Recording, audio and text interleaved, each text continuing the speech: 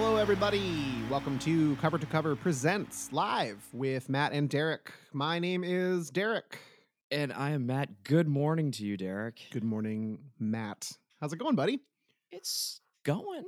It's been an adventurous couple of days. I'm feeling optimistic. About what? Yeah, feeling optimistic. I'm just No, I need you to give me something to feel optimistic about right now.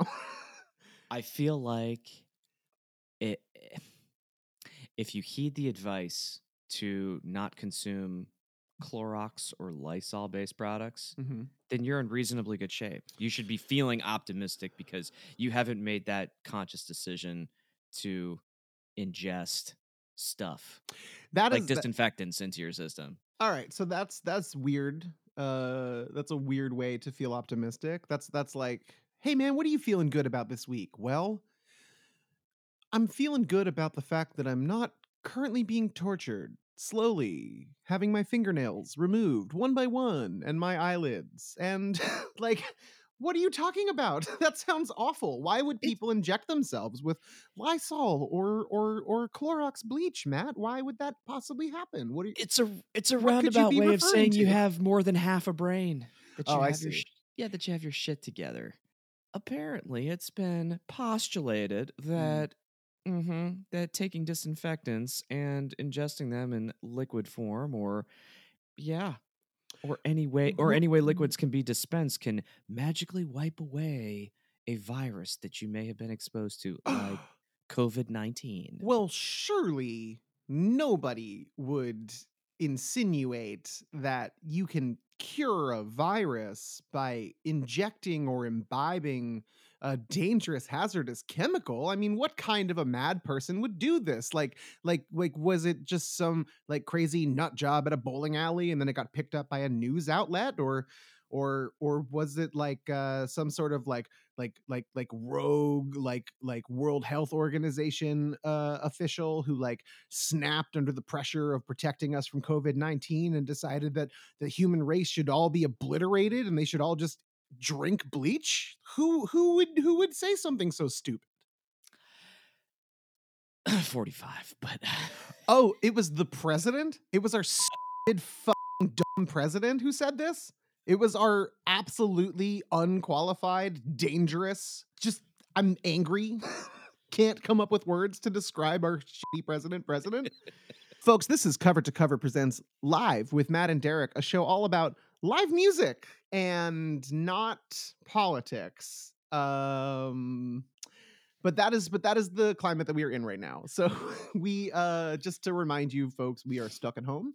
There is a virus, and Matt and I are conversationally going down rabbit holes uh, about the history of live music, live albums, live festivals, and recording in general. It seems like, but yeah. but we really just want to kind of help you uh, experience live music from your home because right now none of us can leave. We are all inside, hopefully, unless unless you support the current president, in which case go drink a bunch of bleach. But we're all inside, not drinking bleach, and we're all listening to a lot of albums and watching a lot of documentaries and movies and shows. And I figured while we were doing that, we should all focus a little bit more on things with a live energy that you can't get anymore, and that's kind of what we've been trying to do. Do you agree? I I agree, and if I remember correctly, in this episode, we're going to be talking about live albums Well, beginning in the yeah. 70s. I feel like so let's just quickly, this is going to be, so this is a 4-part miniseries about live music. So we started at the beginning of recording, and that led us to the radio and television and entertainment through those mediums, and that led us to um the bringing bands and live music into the home, which then opened up piqued people's interest in the trends of live music and rock music, especially into the 60s and 70s as festivals became more and more frequent. And this kind of led to a movement that really exploded in the late 60s, where just like in if there were half a dozen rock and roll festivals in 1965, there were what, a few dozen hundred Easily. by 1970. Like in a 5-year Mm, time span, it just like yeah. exploded, and there was like, you know, like a Y- live renaissance almost. Yeah, it didn't just happen in major cities. It happened in your, more smaller rural towns. Everybody, State fairs state and fairs. yeah, county fairs, Hmm. anywhere with a tent and funnel cake, there was probably a band. Absolutely. And whether or not that band was local, mainstream, like, national, international, or, Billy Bob Buck from up the street with a guitar, like And there was more attention being paid to developing more sophisticated PA systems at this Mhm. point in time. You had people that were, running different kinds of events from an indoor perspective. Places like the Fillmore West, for example, or the Matrix in San Francisco, and those systems were brought more into sort of an arena or stadium like atmosphere. Derek, to stay in the 60s here for a second, Oh yeah. I'm specifically thinking about the Beatles' performance at Shea Stadium. And while that was a monumental performance for the group, from a sound recording perspective, those PA systems were a nightmare. Oh, yeah. It, I it- you mean, know, they were a nightmare, and things improved by leaps and bounds. they were Yeah. dangerous, first of all. Like, you couldn't be like, there were so many rules you had to follow to be on stage, that there were, like, security briefings. You like, as if you were about to, like, walk into a war zone, like, "Okay, this is where landmines are. This is what a bear trap looks like, and if you go over there, that fence is electrified, but you want the enemies to." It was literally that. It was like, Yeah. "Okay, don't step on that cord. This is what a live wire looks like, and if your microphone starts to shock you, try to let go of it as soon as you can, even though you won't be able to, because all of your muscles are gonna lock up, and also you're gonna die." Now, isn't that a ringing endorsement of being close to a live concert experience? It got better though. It got better. Granted, I definitely played a few shows in the early 2000s that were not far off from that experience. How many times have you played a show at a venue and like had the microphone like shock your mouth? At Were- least a half a dozen times, Yeah, yeah, especially either at like earlier in your career, maybe. yeah, It probably doesn't yeah. happen to you a lot now. Doesn't happen to me a lot now, Yeah. Well, you're but using yeah, a lot of if your own stuff now, right? I am. Right. That's why. Yeah, yeah, it's Mhm, definitely part of it, but yeah, mhm. I would say maybe like a couple of farmers markets here and there, or just, a coffee shop that decided to like host something outside, for Absolutely. example, Yeah, where it's all bets are off. Yeah. it's way more common outdoors, and that's just because power is hard to come by, and so you need to rely on generators, and obviously they don't have the right dampening, or whatever. I'm not an electrician or an engineer at all. I know how to make guitars sound like music, but I don't know what voltage is. I don't know anything about power, honestly. So like, don't take. I'm just saying words, but like, I've worked in situations as like a live sound person. I'm a sound guy. I'm not an engineer.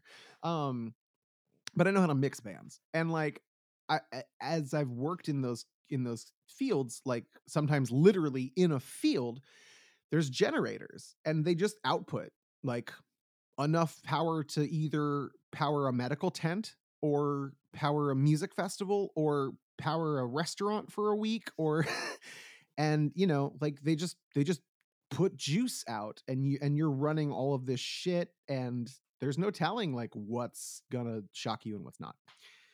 um but speaking of shocking things, were you shocked at all when you listened to your first live album at home? Like, did it make you feel sort of weird at first to hear like to close your eyes and be put in a situation where like you're home and yet you feel like you're surrounded by hundreds if not thousands of people? Yes, and yes. I think my first live album that I ever owned was on a cassette tape. Mhm. It was a batch of recordings that I believe had come out in the late 80s by AC/DC. And without getting too deep into AC/DC, there were, I believe, tens of thousands of people inside of this arena where the majority of this recording was captured, Mhm. and uh, it was it felt like I was, at home with my closest friends at this point in time, and it just like allowed me to escape the confines of what was going on in my teenage brain. I felt strangely safe listening to this crowd noise along with Hell's Bells. You know what I mean? Right, of course. I mean, I feel like my first time listening to a live record, I was definitely like super young, and it was probably a kid's album, like Raffi or Barry Lewis Pulsar or someone like that. Uh huh. Um, but still, like them singing their children's music, but like to a room full of kids. Like it's still like a stadium or like a gymnasium or something, which just full of children singing along and like listening, and like it's definitely like obviously I don't listen to those albums as frequently or as much or at all as an adult. I don't remember the last time I listened to Raffi, and I used to be in a kids band. Like, and I still don't think I listened to Raffi.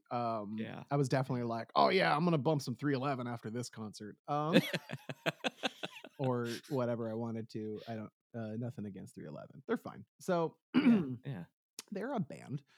Um 311, just a little tangent. 311 was, when I first heard them, I was like, wow, reggae can be performed in this way. That's interesting.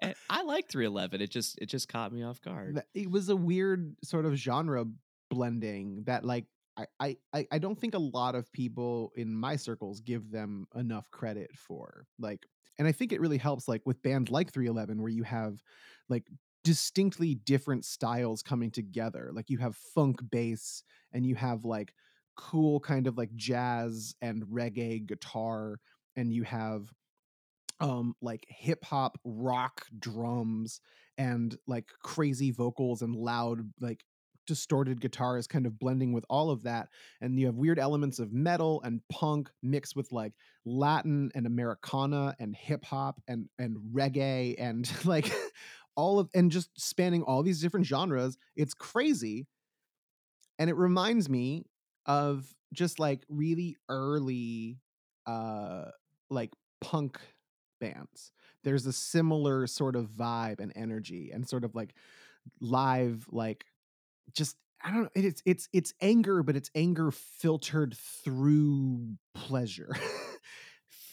From And your own personal experience. Sorry, go ahead. yeah, Go ahead. yeah, and Yeah. it really reminds me of like exposure to bands that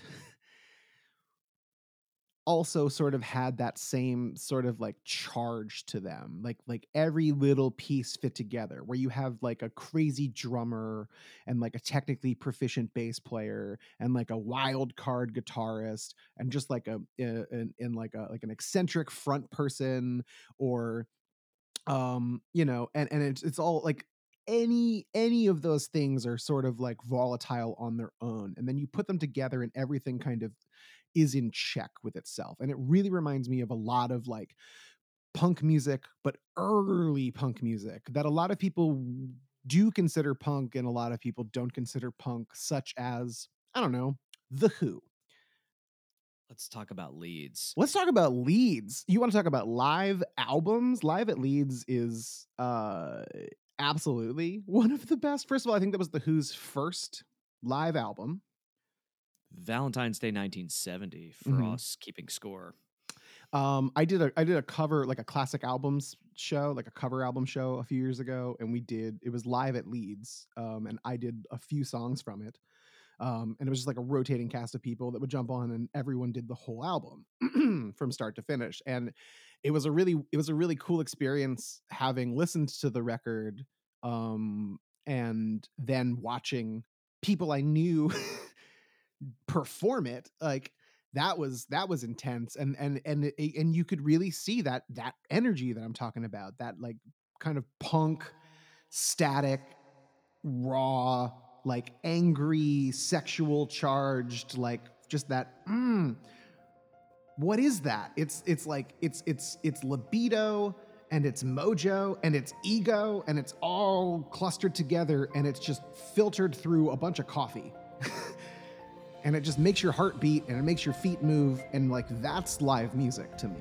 Is that like you can go see 100 bands play sad music and you can still feel that charge.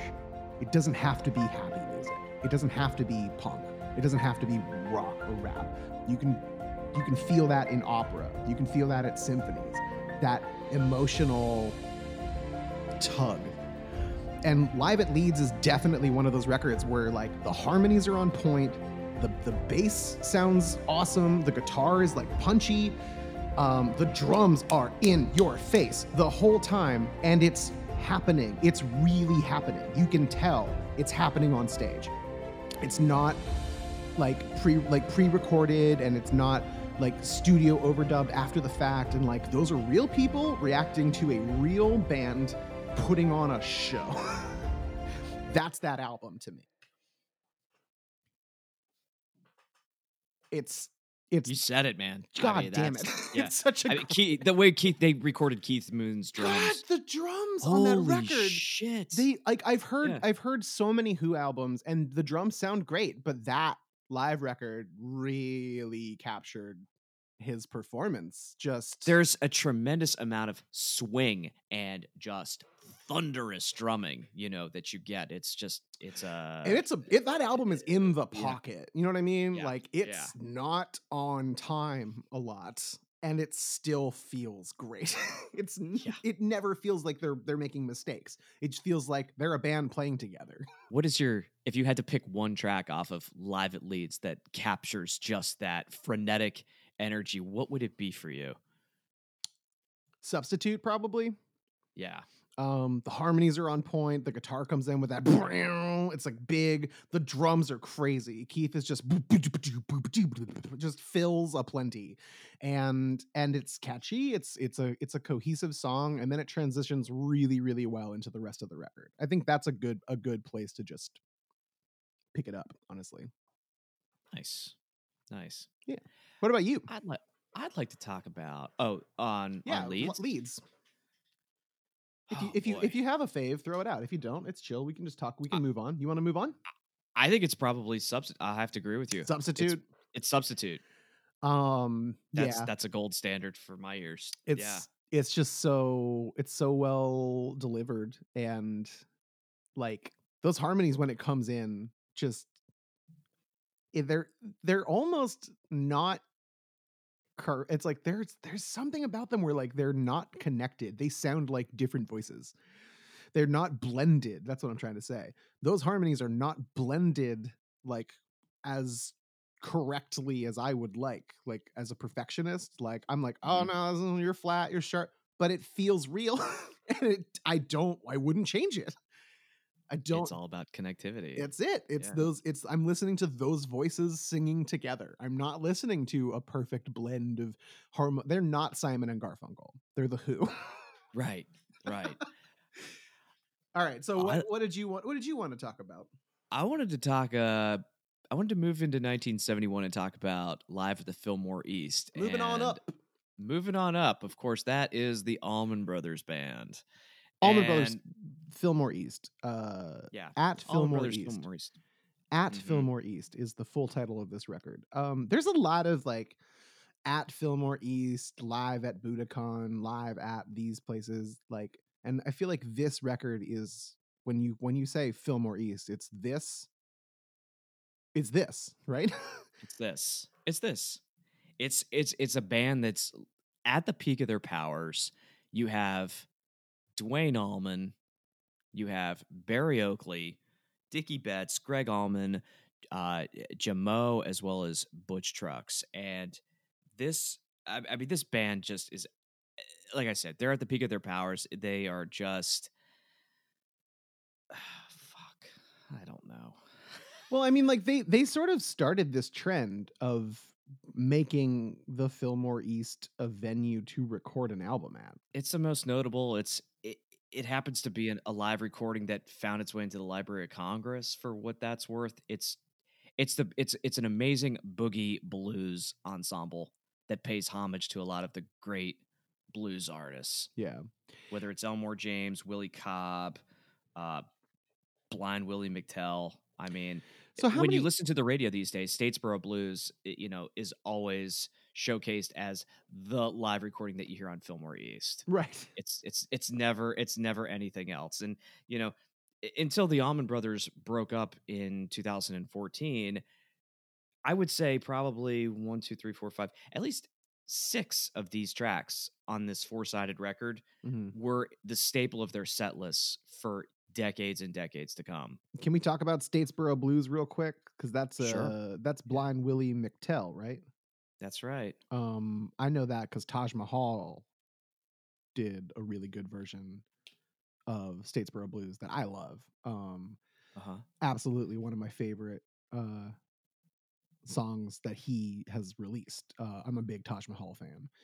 For those of you who don't know, Taj Mahal, an amazing blues singer songwriter, performer, guitarist, awesome, uh, but also the keeper to the gates of heaven.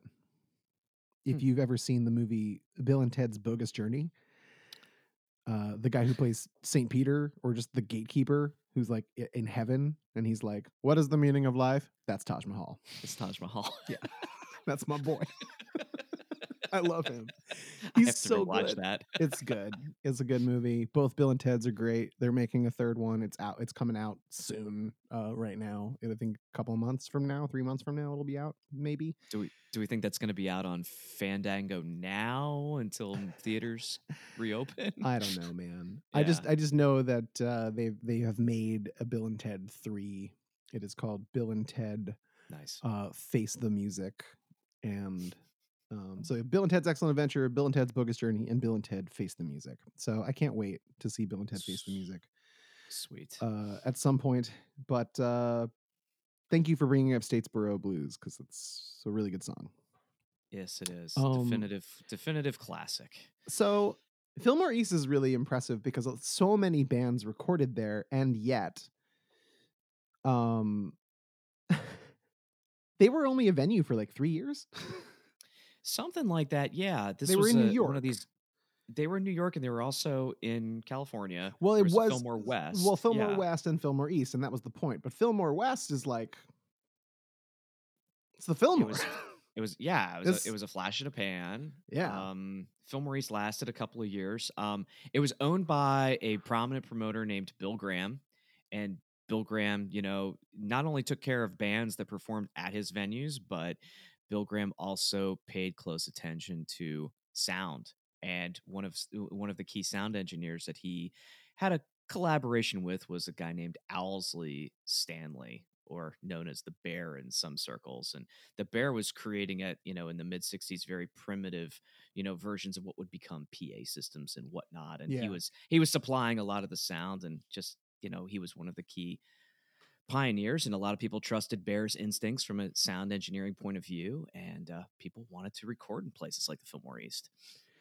And like I feel like at that point, there was like I'd say like 69 to 70 ish. There was like it was the new old Fillmore, right?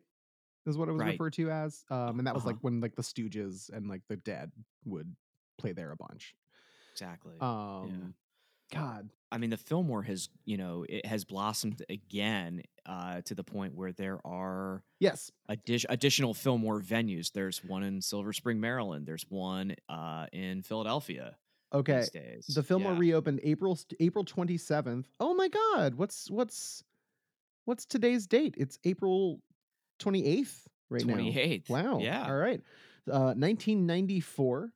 with the band The Smashing Pumpkins playing an unannounced surprise show, and Primus playing the first official reopening the following night. Well. Yeah. Um, yeah. Since 2007, the Fillmore is leased and operated by Live Nation. So it's a Live Nation venue. And since then, Mhm. yeah, they've opened one in Denver, Detroit, Philly, Miami, DC, well, Silver Spring, but you know. Yeah, Yeah. good for them. So the Fillmore, uh legendary venue, but also sort of a flash in the pan, which just goes to prove that you don't need to be here for a long time to be here for a good time. Um, and that is the vibe that we like to keep here on Cover to Cover Presents Live with Matt and Derek. A good time. Speaking of good times, Matt, what have you been doing to keep busy in the current pandemic lockdown situation that has been fun and not work or stress related, Well, I can give you two or things. or podcast related, because that's work. Yeah, it really is. I put together a whole I put together a home recording with my better half, and Oh, it was released on a 7-inch, which is kind of nifty. Lath cut 7-inch. that's dope. Yeah, acoustic guitar and a lemon shaker. In Is other this your words, third vinyl pressing now? Second. second. Second. No, you're right. No, it Third. is. No, it is third. Because Yeah, I only have one of your vinyls. You have two. I know yeah. that. And this is the third. Yeah, this is the third. I Yeah. did one. This is another one that I did with Least of All Sound Recordings in Greenpoint, which is a little subsidiary of Brooklyn, Wow. and it's kind of just like a one-off. Hey, live recording.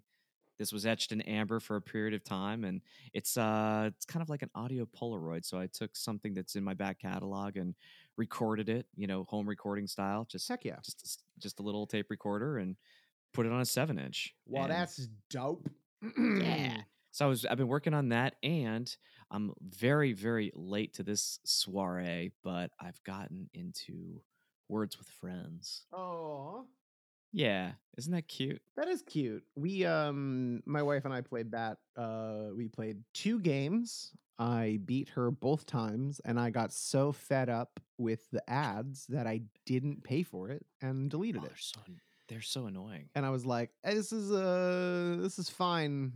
Let's buy Scrabble and just play Scrabble. Let's just sit down. I'm gonna go on Amazon. I'm gonna order a Scrabble board game. I'm gonna get it in 3 months. We're gonna sit down. We're gonna play it. It's gonna be great. You can get mad and throw the tiles. That's half the fun. You don't have to break your phone. You can just throw a bunch of tiles. The cats will love it. They'll chase them under the couch. What is keeping you occupied during quarantine I that bought an isn't work acoustic related? bass. I've been waiting to say it. I bought an acoustic bass, and let me tell you, um, having an acoustic bass has not only made my life 1,000 times better, it's also made my room 1,000 times boomier. Hmm. It's super boom boom, and I enjoy. Super boom boom. Super boom boom. Derek, Yeah. we've covered Leeds. We've Leeds. covered Fillmore East. Yes, sir. Let's move a couple of years into the 70s to this live record by Kiss. Okay, so Kiss had released like a few albums before this. They released Kiss, Hotter Than Hell, and Dressed to Kill. And then, they had a cult following because their shows were, dudes in crazy makeup and very elaborate stage shows and stuff like that. But their albums were always very eh. you know, like no Yeah. one ever really bought the Kiss albums for the music. It was one of those things where it's like you buy it for the album art and the experience, and then you tell all your friends like I love Kiss, but then you go to the show. Like Right. yeah, and you wear the makeup, and that's the deal. So it was like cosplay, very like predating Star Wars by a few years in terms of fandom. Yeah, they had a Yeah. lore, they had action figures and TV Lots of specials and, pyrotechnics, like lots of fake blood oh, yeah. was part of the stage Oh, antics. yeah. Without Kiss, there would not be Gwar. Uh, No way. Yeah. there wouldn't be honestly, there probably wouldn't be a lot of, like, punk. Yeah. I'm sure in some weird way, there wouldn't be a Gigi Allen. There's no Twisted Sister if you like Twisted Sister. There's definitely no Twisted Sister if there's no Kiss. So you got to give credit where credit's due. I just wanted to reference Gigi Allen because Yeah. Yeah. I wanted to make another poop joke. So we um so we find ourselves with Kiss Alive in 1975. This was released on September 10th. It was met with pretty positive critical reception. Rock and Roll All Night was the single, and it was number 12 on Billboard's Hot 100. Um, and the album peaked at number 9, and it was on the charts for 110 weeks. So, pretty good, pretty good. That's more than 2 years. It was a sort of a compilation Yeah. of uh shows on the Dress to Kill tour. So it was Cabo Arena in Detroit on May 16th, and then June 21st, Cleveland Music Hall in Cleveland, and then July 20th at RKA Orpheum Theater in Davenport, and then July 23rd in Wildwoods Convention Center in Wildwood. And it is it's a double album, 16 songs. This is from Wikipedia. uh Kiss's wild energetic stage presence did not translate well to the live recordings. Stanley and Simmons had several miscues, such as playing the wrong chord, knocking over mics, not singing directly into the mic. Producer Eddie Kramer knew that significant dubbing was going to be needed to make the album sound good. In his 2001 autobiography, Gene Simmons said that there have always been rumors that Alive was substantially reworked in the studio. It's not true. What we wanted and what we got was proof of the band's rawness and power. Um, it was not until 2003, on an episode of Ultimate Albums, that Kiss admitted to overdubbing. Uh, Stanley said that uh, what we felt was necessary was to capture the integrity of the performance, not necessarily not necessarily having it note for note of what actually happened.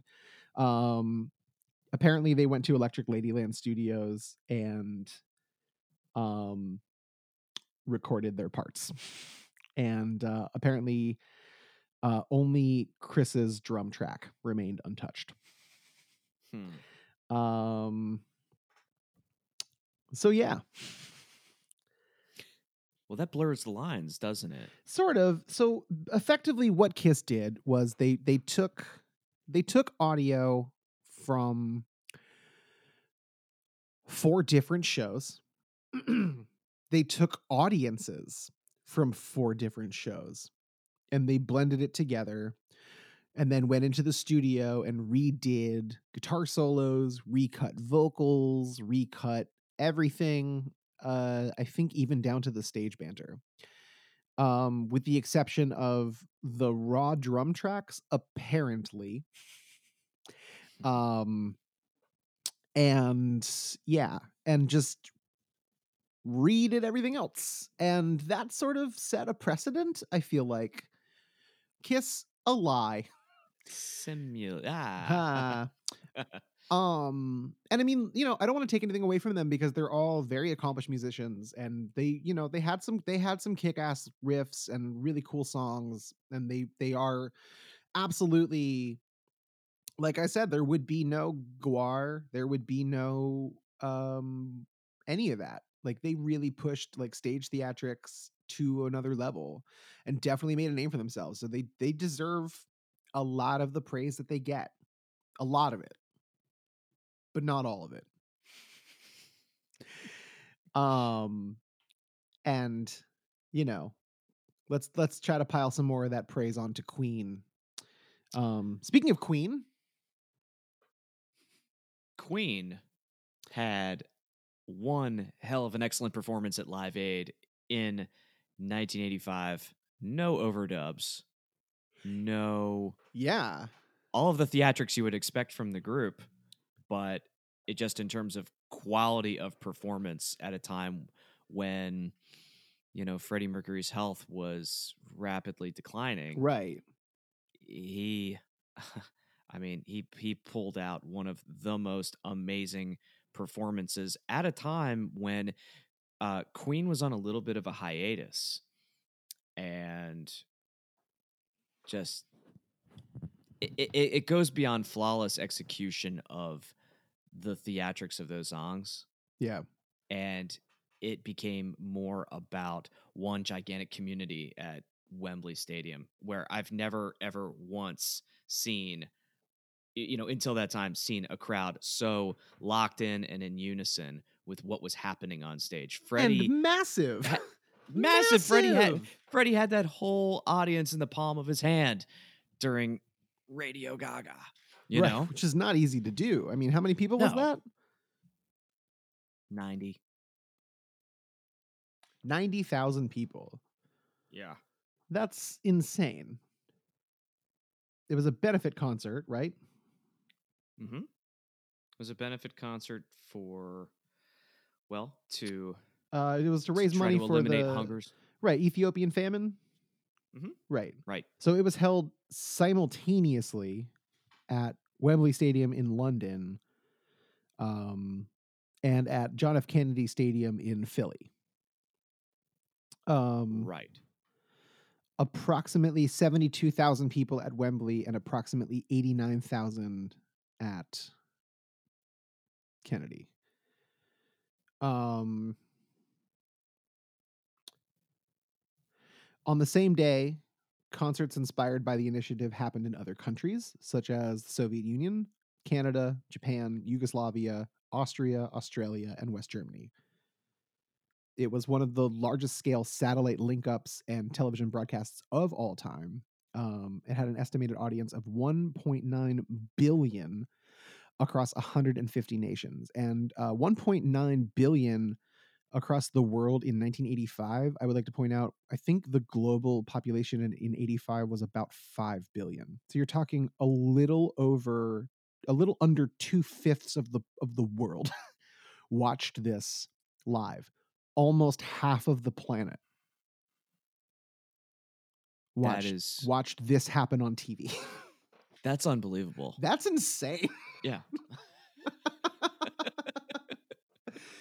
So this was not a small festival.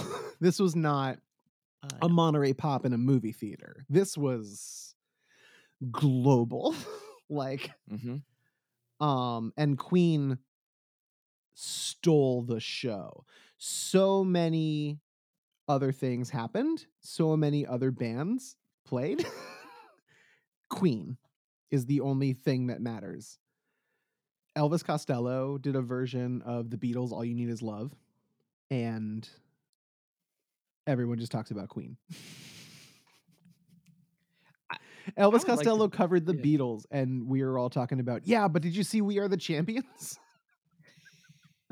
That's what Queen did. I don't know if that means anything to you if you're an Elvis Costello fan listening at home, but that's important because Elvis Costello covered the Beatles and no one talks about it. Right. Here's a list of performers after Queen. Okay. David Bowie. Literally, like right after Queen sets over. Okay. David Bowie takes the stage. The Who. Elton John. Then Freddie and Brian May come back to sing a song called Is This the World We Created? Then you have another kind of a super group with Paul McCartney and David Bowie, Bob Geldof, Alison Moyet, and Pete Townsend singing Let It Be, followed by Band-Aid singing the track Do They Know It's Christmas? But David Bowie, The Who, and Elton John have to follow Queen. How do you do that? Nobody talks about those seminal performers. No, or performances. Like, yeah, it's just this was Queen's thing. This was Queen. They had bigger live concerts. They performed at Milton Keynes in 82. And like that was huge, but this is still like the show that everyone talks about. Mm-hmm. Um and I mean Wembley is amazing and there's so many phenomenal live concerts that were taped at Wembley or put on at Wembley. I don't want to just say taped. But I've seen a lot of live concerts. Foo Fighters did one at Wembley and it was massive. Yeah. And really good. Yeah. Really, really good. But Milton Keynes, Milton Keynes Bowl is home to a lot of other really important records. I mean, like keeping a little more current, like we were just talking about Foo Fighters. Let's talk about Green Day. Yeah, Bullet in the Bible. Bullet in the Bible was recorded at Milton Yeah. Keynes. That was what, 2 days? That was 2 shows. Let's look that up. Yeah, yeah. I think it's June 18th and 19th of 2005. So American Idiot was released at the tail end of 2004. So 6 months after that studio record dropped Mhm. was when they performed at Milton Keynes. Yeah, so it was 2 shows. And uh It was a double LP from what I recall. it was I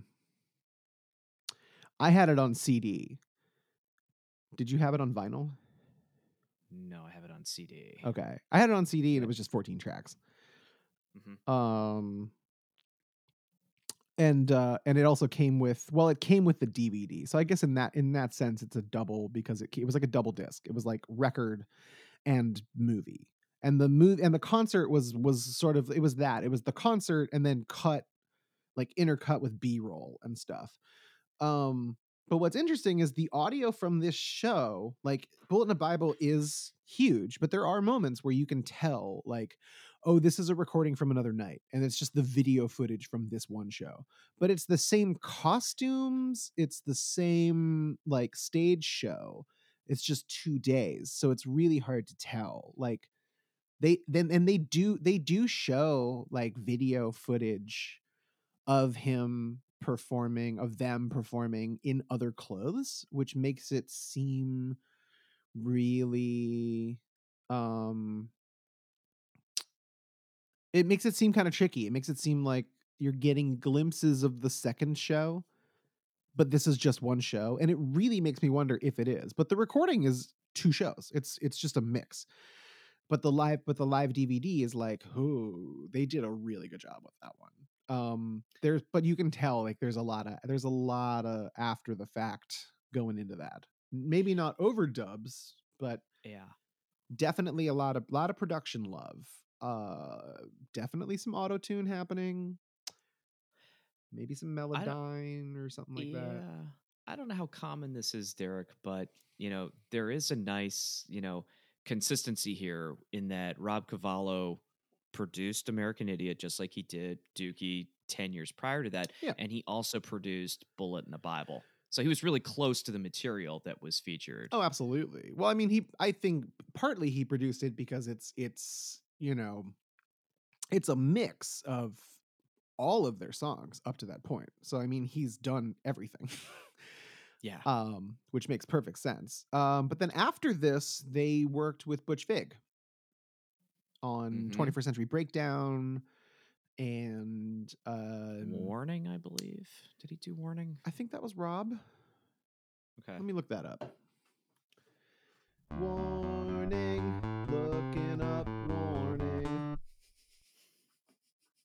Underappreciated record. I love that record. Warning came out when I was a freshman in high school. A lot of seminal albums came out. A lot of seminal things happened to me when I was a freshman in high school. I told you that story before where I went to go see Sonic Youth and Pearl Jam like early September 2000. It was like when I started high school. And it was the day before my first day freshman year. Flash cut one, and Sonic Youth didn't play. and then Pearl Jam just played forever. Flash cut 1 month later, Warning comes out. So I get a new Green Day album. I'm already a Green Day fan. It's October 3rd, 2000. I'm a freshman in high school, and Warning has come out. And I Awesome. loved it. I ate it up immediately. Let's see. I love Church on Sunday, by the Oh way. my god, it's such a There's a little production, like there's a little, like, I think a minor chord that gets hit towards the tail end of that song. Mhm. And I love that they just kept it. It's Oh, okay. Green Day produced it, and then Rob Cavallo was an executive producer. okay. Yeah.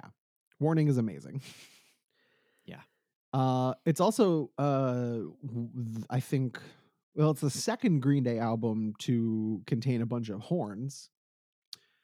Because there was a little horn action happening on Nimrod Mm-hmm. with Last Ride In. Mm-hmm. And King for King a for a Day. Day, and Yeah. little violin action on Hitching a Ride, so they had started incorporating a few more instrument textures into their songs. Um, but this was the first album where it was like every song has an acoustic guitar on it. Every song has extra stuff. Jackass has a saxophone solo. Like, so many things are happening. And it's like, this is great. These songs are great. It's the same songwriting that you love about early Green Day and like just peak Green Day. It's the same caliber songwriting. Good pop hooks, good strong sensibilities. It's just the gains turned down a little bit, and there's a piccolo somewhere. Like, that's the difference.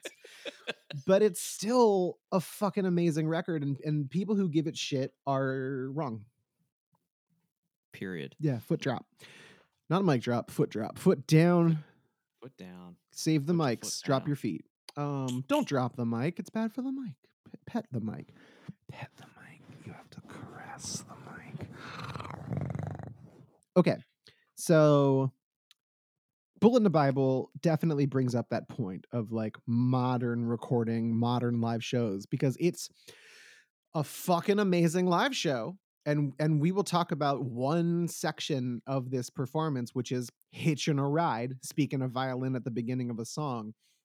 And there's this thing that I've seen them do repeatedly live, but in this instance, it's the biggest because they're in front of like 80,000 people, 90,000 people, or something crazy like that. And there's this 130. 130,000. Is 130,000. that total or combined both shows? Is it like That I'm unclear about. 50 to 80,000 per show, and then it's like 130?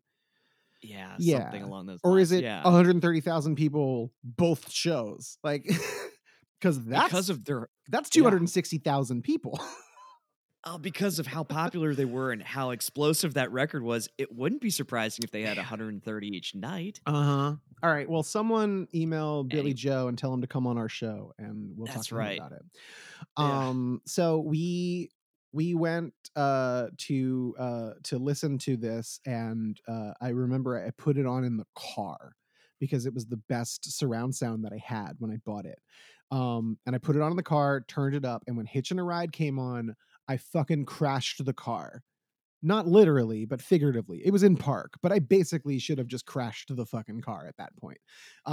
The audience, like, he does this thing where he gets them to like shout 1, 2, 3, 4 when the song peaks, and then they go into the solo and the scream, and it's 130,000 people screaming 1, 2, 3, 4, and then he just screams shite.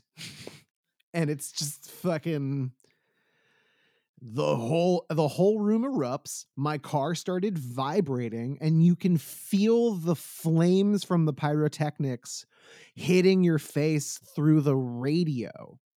Then I watched the concert and it was like, oh.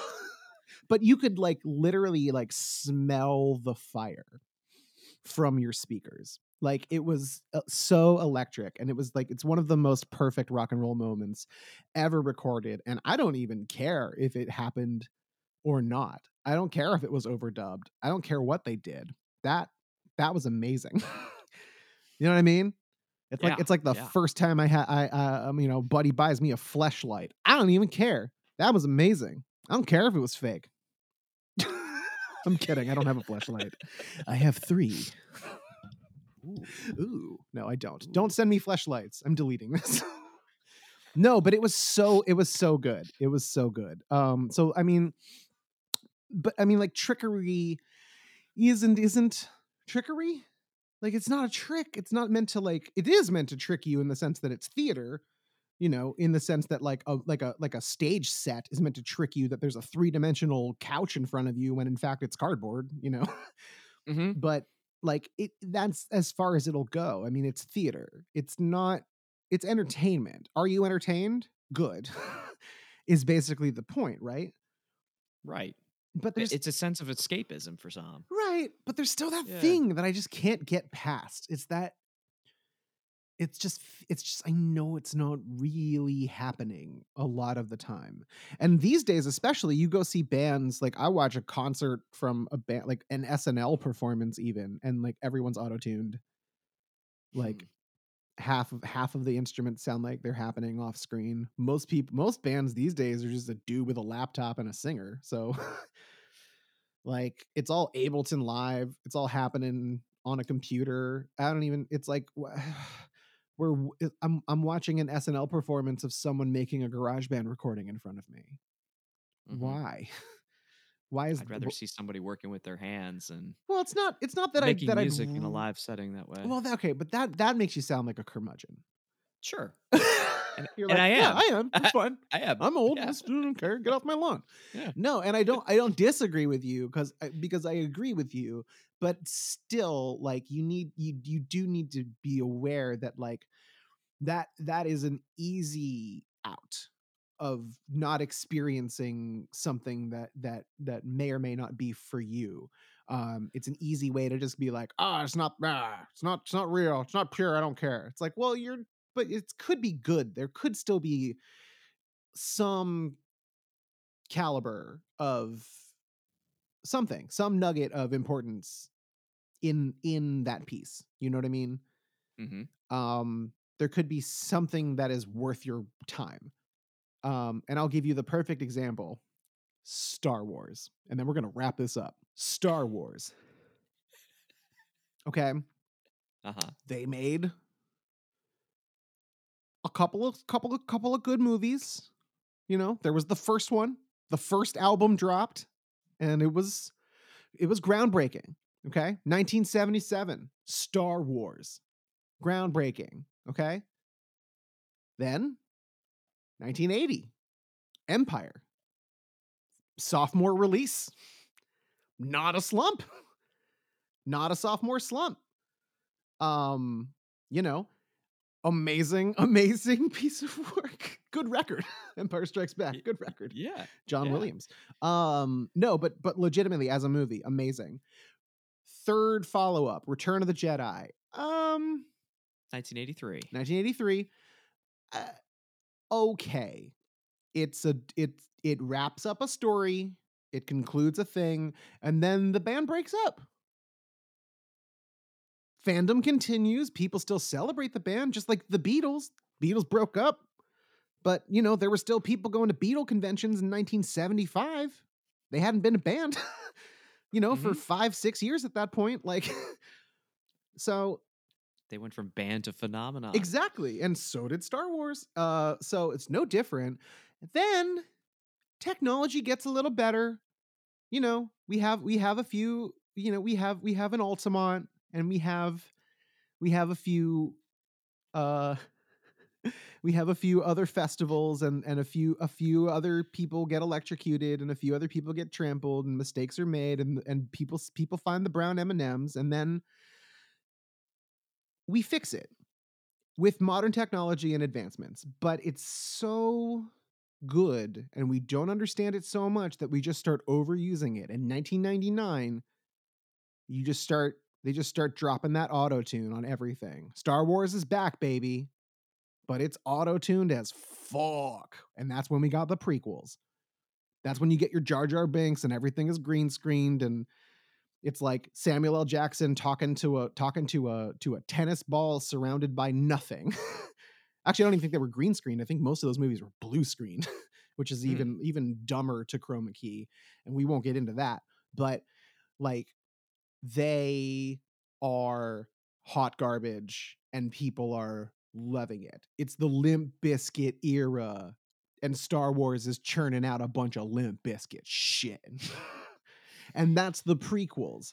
And those are over by 2005. They're done, and we're like, okay, like that's it. I'm out. Like here we are. We're in a new world where these movies exist, and now Star Wars is like kind of tipped evenly between 3 good movies and 3 crap movies. Fast forward to 2015, and fucking JJ Abrams releases The Force Awakens, and it's a different album. It's the same album, but it's different. It's a new band playing the same hits, but it's been filtered and processed through so much modern technology that the lines are so blurred between the animatronics and the CGI. It's a lot of practical effects, it's a lot of digital effects, and I can't tell which is which anymore. And these 3 movies are fine. They tell stories. Force Awakens, um, The Last Jedi, which is my favorite of the 3, and then The Rise of Skywalker, which is the last nail in the coffin for me. I'm not saying Star Wars is dead. I'm just saying no. No. It wasn't good. I hated it. It wasn't good. But partly because Ryan Johnson wasn't involved, but also partly because J.J. Abrams doesn't know how to finish anything, but also partly because uh it didn't make any fucking sense. It was anyway, it's a bad movie. So, okay, but my point is the technology, and that's the metaphor here. Is Star Wars is the same as the recording industry, whereas now the lines are so blurred that I can't tell if it's happening in front of my face or if it's not happening in front of my face. Princess Leia is dead, and yet she's alive in the movies, and yet she's dead in the movies, and yet I don't understand because she wasn't even in it because Carrie Fisher is dead. And like that's the point. Is like now we're getting to that age where like we might see a new Elvis live album and we won't be able to tell that it's not Elvis. Unless it's a hologram show. In which case we definitely won't be able to tell that it's not Elvis. And that's where we're at. Holograms and autotune and Ableton Live, and is it actually happening in front of your face? Well, before this COVID-19 thing started to happen, there were plans of having an Amy Winehouse Ugh, live concert experience via let hologram. it go. She suffered Yeah. enough. God damn it. But Um, it goes to show that there is an audience for anything, no matter how artificial something might be happening in real time in reality. but it really seems like there's a big push for that to be the mainstream. Like that's just what the audience has to go for now. Is like everything has to be fabricated and manufactured and perfected and fixed and corrected for you before it even gets to you, to the point where it's like I don't even know if Post Malone can sing. He's a great performer. He's a good songwriter. I've never heard his voice ever because he's always auto-tuned. Even when he doesn't sound like he's tuned. Hmm. And it's not my fault. It's not my fault that's where technology went. And it's not even my responsibility to let people know that it's fake, because then I just sound like a weird raving psycho. Don't listen to the fake music, and then that gets in the get off my lawn territory. So that's the balance right now. That's what I'm struggling with personally when it comes to just live music right now. Let's talk about something, slightly different right now. I wanted to make sure that we brought up the idea of live recordings from a kind of a tape trading point of view, Yeah. and how some groups have, made a career out of imperfect live concert performances. Nothing auto-tuned, things happening completely without a net on the fly. And we don't have to get in, to the thick of certain groups, but bands like Widespread Panic, Fish, and the Grateful Dead built Yeah, a community around, pocket demos. they were the first like social media strata when you think about sharing what they were, providing from a live performance point of You view. would go on They, tour. Sorry, not to yeah, cut you off, but like you would go on tour to see the Dead, and you'd go to the parking lot, and there'd be like people with little kiosks set up with cassette tapes of last night's show in Cincinnati and the night before in St. Louis and exactly. the night Yeah. before, and it's just like, all right. There was an attention to sound quality from the audience perspective, but at the same time, those imperfect things that were happening on stage were okay. Not only okay, it They was were like that was okay. why you would go. You would go to see the spectacle. You would go to see what if a mistake happened, and not even from like a Schadenfreude perspective, but like No. literally just like a like anything can happen, like surprise. You want to be thrilled. You want to be entertained. You want there Yeah. to be sort of a sense of danger, even if it's totally safe. And unfortunately, like in today's climate, that sense of danger is less the guitar player might break a string and more I might get killed. Exactly. Exactly. Which Hey, is listen to what happened here at 410. yeah. This the guitar goes a little bit out of tune, but listen to the way the band kind of recovers. You know, things like that are just part of your overall auditory experience. That, like you said, everybody, there's this demand for synchronized perfection. Yeah, that's a good way to put it. It's like everything has to be snapped to the grid. Everything. And if it isn't, it's wrong. And I disagree and agree. I agree for meticulous reasons and I disagree for spiritual reasons. you know? Yeah, And I'm yeah, not a spiritual person. But that's the thing is there's that thing in your soul, if you want to call it that. There's that thing in your heart, if you want to call it that. There's that thing in your chest, that thing in your stomach, that thing in your place, wherever you feel that thing that makes you go ooh in your ears when you hear something amazing. that that's what I'm talking about. no doubt. Yeah, no, it's you still there? Yeah, i'm just Yeah, I'm thinking about that thing. That's what's missing a lot of times, is like you can't replace it. It's that thing that you if I record a drum part and I'm a drummer and I'm in the pocket and I'm close. I'm not on time exactly, but I'm not off time exactly. And it hmm feels right. Do I need to then run my drums through Beat Detective and quantize them and snap them to the metronome and make sure that every little 16th note is perfectly on time and make sure that every little blip is like and like correct, and then replace the sounds of my actual toms with pre-recorded sounds of people's toms and snare drums and kick drums, to the point where it's like not even the kit that I walked in with. It's someone else's kit. I'm using Travis Barker's kit, but I'm playing on my kit. But it sounds like I'm playing on Travis Barker's kit because someone bought an audio pack of Travis Barker's kit. And it's like, but you're using that kit to make what sounds like you. well, but no, because by the time I No, run it through all of the shit, it just sounds like Travis Barker's playing. but Honestly. that's a conscious choice you're making. That's the thing. It's no different Yeah. than a magic trick. It's a conscious choice I'm making. It's just, do you choose to buy into it? Or do you choose to go, I can see the strings, or I saw you put it in your pocket. You see what I mean? It just depends on your hmm approach. So I feel like that's the thesis, is how you approach, how you walk into the room. If you walk into the music venue expecting to be wowed, you might not be. You run a risk of being let down. If you walk into the music venue expecting to be let down, you might be.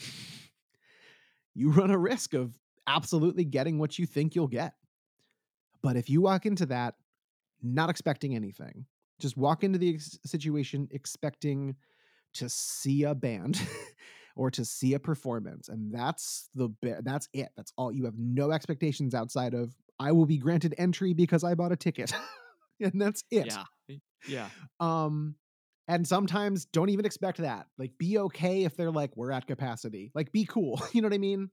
Right. Sometimes mistakes get made. It'll be fine. Don't be a dick to the door people. My point is, I used to be a door person. My point is, treat those people with like gold and tip them. Anyway, we, uh, you, that's kind of my point. Is you walk into any situation that I've ever walked into where I didn't expect anything, I've always been pleasantly surprised.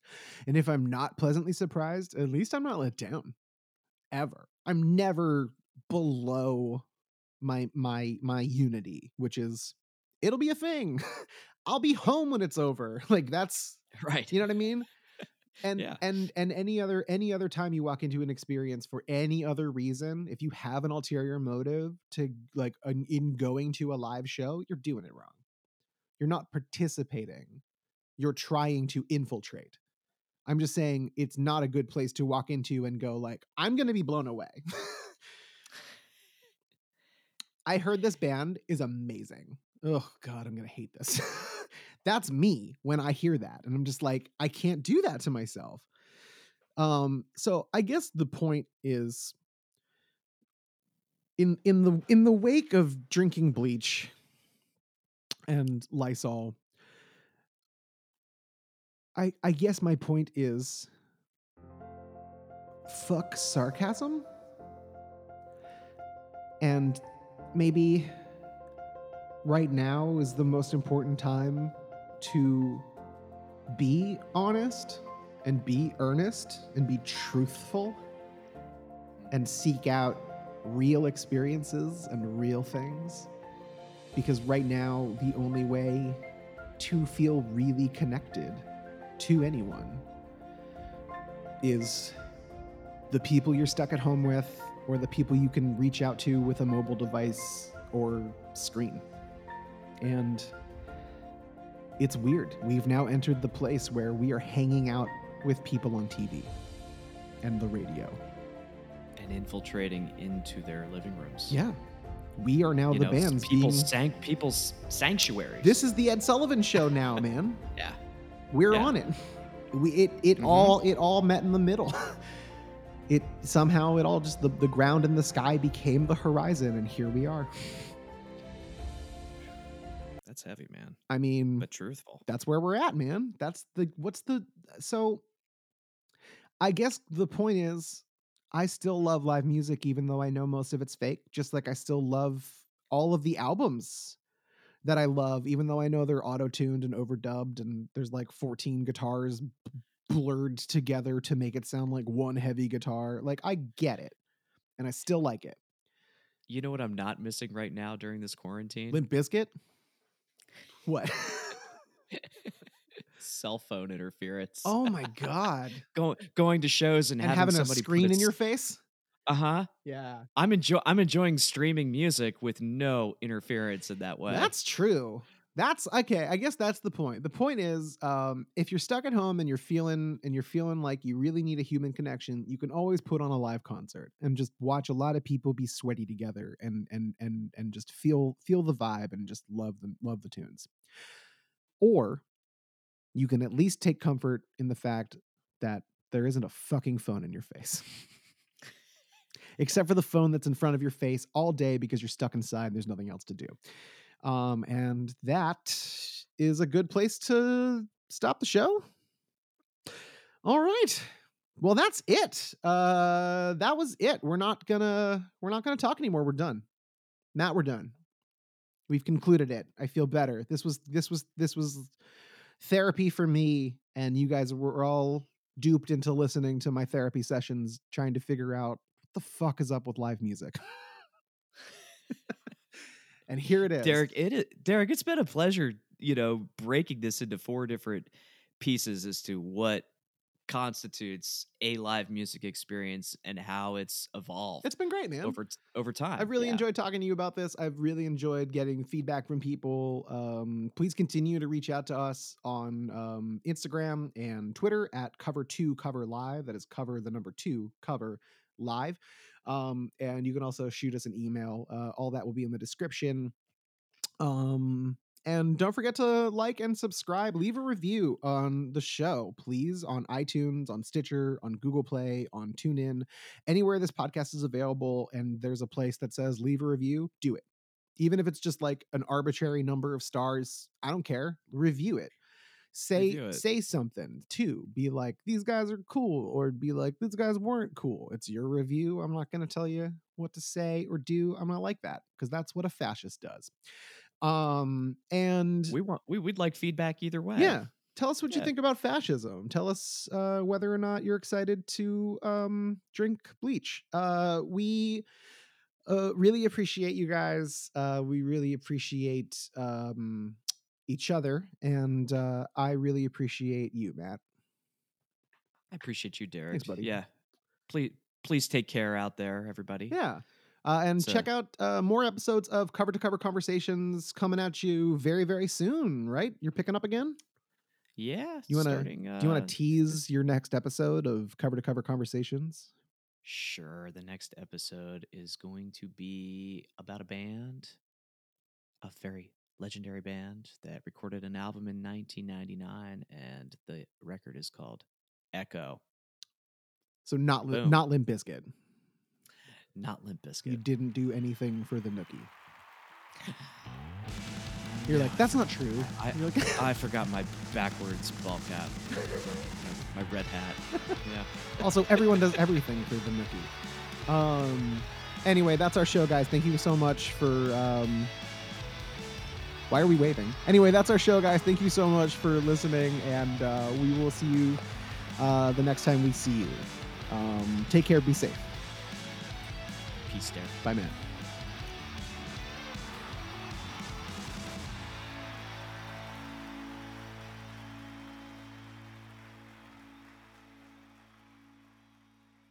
I love Scrabble. Scrabble's great. I know it sounds like a game that's meant for old folks, but I've always enjoyed it. Scrabble doesn't sound like a game that's made for old folks. Scrabble sounds like something that you find under your truck tire and cook and serve in a diner. Y'all want some Scrabble? That's Scrapple. No. I know what Scrapple is, and that's also disgusting, but probably not as disgusting as Scrabble, which is roadkill.